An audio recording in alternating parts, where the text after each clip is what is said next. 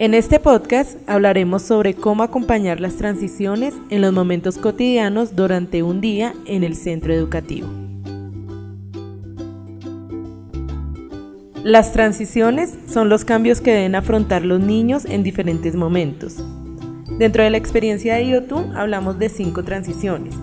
Primero, las transiciones de su casa al jardín, es decir, la transición en el tiempo de acogida. Luego, las transiciones en los momentos cotidianos de un día en el centro educativo. También están las transiciones al momento de cambiar de un nivel a otro, la transición a las vacaciones y finalmente la transición del jardín a un colegio formal que denominamos de lo inicial a lo formal. En todas ellas es necesario un acompañamiento cercano de los maestros, así como una disposición en el ambiente para que las transiciones, esos cambios que muchas veces generan angustia en los niños, se den de una manera más tranquila para ellos. En este podcast solo hablaremos de las transiciones en los momentos cotidianos durante un día en el centro educativo y les compartiremos algunas estrategias para acompañarlas. En el momento de la llegada de los niños y sus familias al centro educativo, es necesario recibirlos de manera cordial, propiciando espacios de diálogo, de cercanía y escucha con ellos.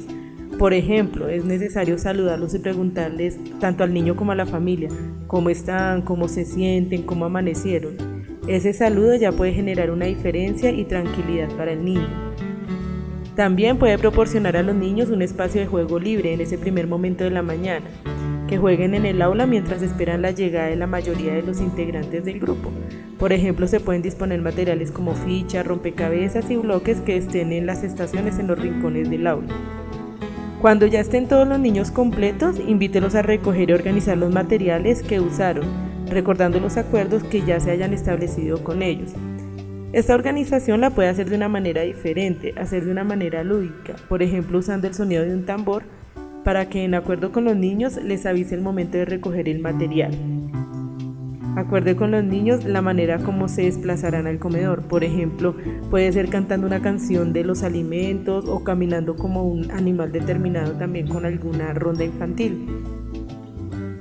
Para acompañar a los niños en la transición cuando ya hayan terminado de desayunar y se tengan que dirigir hacia el aula, lo primero que debe hacer es garantizar que el espacio que hayan utilizado quede organizado y limpio.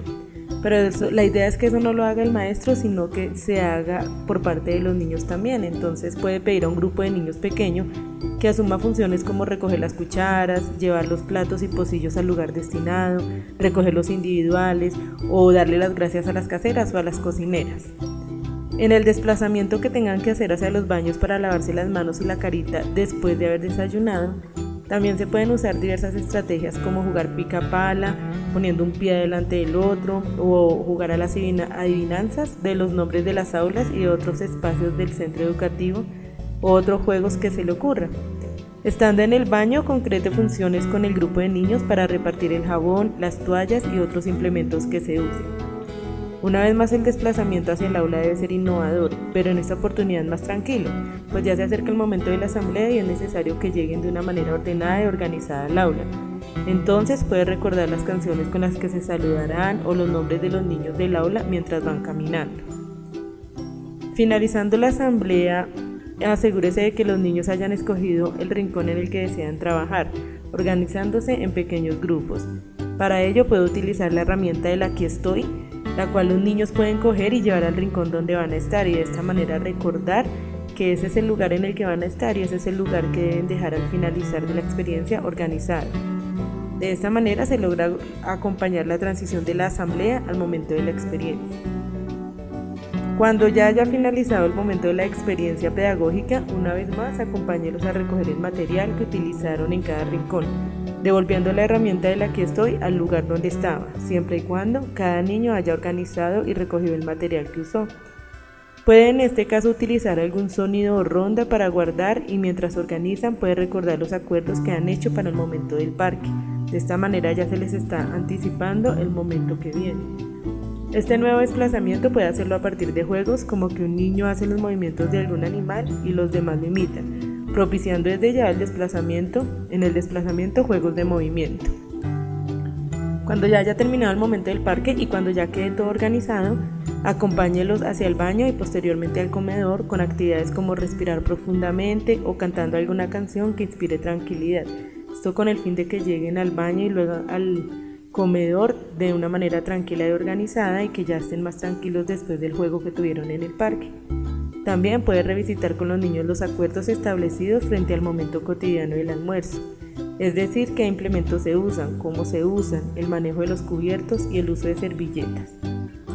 Una vez más en el comedor, fomente diálogos en torno a los hábitos de alimentación saludable. Por ejemplo, haga preguntas acerca de qué creen los niños que será el menú del día, para qué sirve alimentarse o qué textura tienen ciertos alimentos. Antes de desplazarse del comedor al momento de hábitos y el tiempo de descanso, una vez más garantice que el comedor quede organizado y limpio con ayuda de los niños.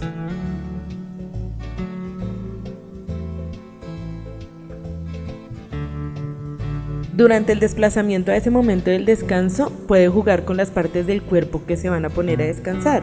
Por ejemplo, moviendo los brazos hacia arriba, hacia abajo, hacia los lados o subiendo el brazo según el lugar al que se va a girar. Alzar la mano derecha si vamos a voltear a la mano derecha. Se pueden generar ideas creativas para realizar el lavado de manos y lavado de dientes después del almuerzo. Por ejemplo, cantar, observar fotografías del paso a paso de cada protocolo, contar historias o otras acciones. Promueva también estrategias de desplazamiento tranquilas que inviten al momento del descanso en cada aula o área. Por ejemplo, construyendo caminos que indiquen a los niños el lugar por donde se deben desplazar para llegar al sitio acordado para descansar. Verifique que los niños se encuentren cómodos y limpios para el momento del descanso, revisando pañales si es necesario y también si es necesario realizando cambios de ropa si se han ensuciado en el almuerzo. Al momento de despertarlos, fomente la participación de los niños al recoger sus camas para promover la autonomía. Después de ello, y dependiendo la dinámica de cada centro educativo, continúe los momentos del día anticipándolos en sus transiciones. Siempre tenga en cuenta que los desplazamientos pueden ser innovadores y no necesariamente en filas en las que los niños deben coger a su compañero de adelante e ir uno detrás del otro. El desplazamiento de un espacio a otro y de un momento a otro se puede convertir en una oportunidad de aprendizaje y en una estrategia para que los niños reconozcan con claridad los momentos que siguen, lo que viene y los acuerdos para cada espacio y cada momento. Finalmente, para acompañar a los niños en el paso a la asamblea final, invite a los niños a dejar el aula como la encontraron cuando llegaron. Luego tenga al alcance el material que se va a usar para la asamblea de cierre, como instrumentos musicales, un libro de acuerdos o herramientas pedagógicas. En la asamblea de cierre, dialogue con los niños acerca de cómo estuvo el día, cuáles fueron los aprendizajes, qué fue lo que más les gustó, cuál fue el acuerdo que no se cumplió y qué les gustaría hacer en el día siguiente. Resulta entonces necesario, para asegurar transiciones efectivas en los niños, que el educador se tome el tiempo necesario para realizar procesos intencionados y tranquilos, que realmente aporten a la construcción del aprendizaje y a la construcción de hábitos. De esta manera se propiciará que los momentos del día en el centro educativo se vivan de una manera organizada, tranquila y profunda para todos.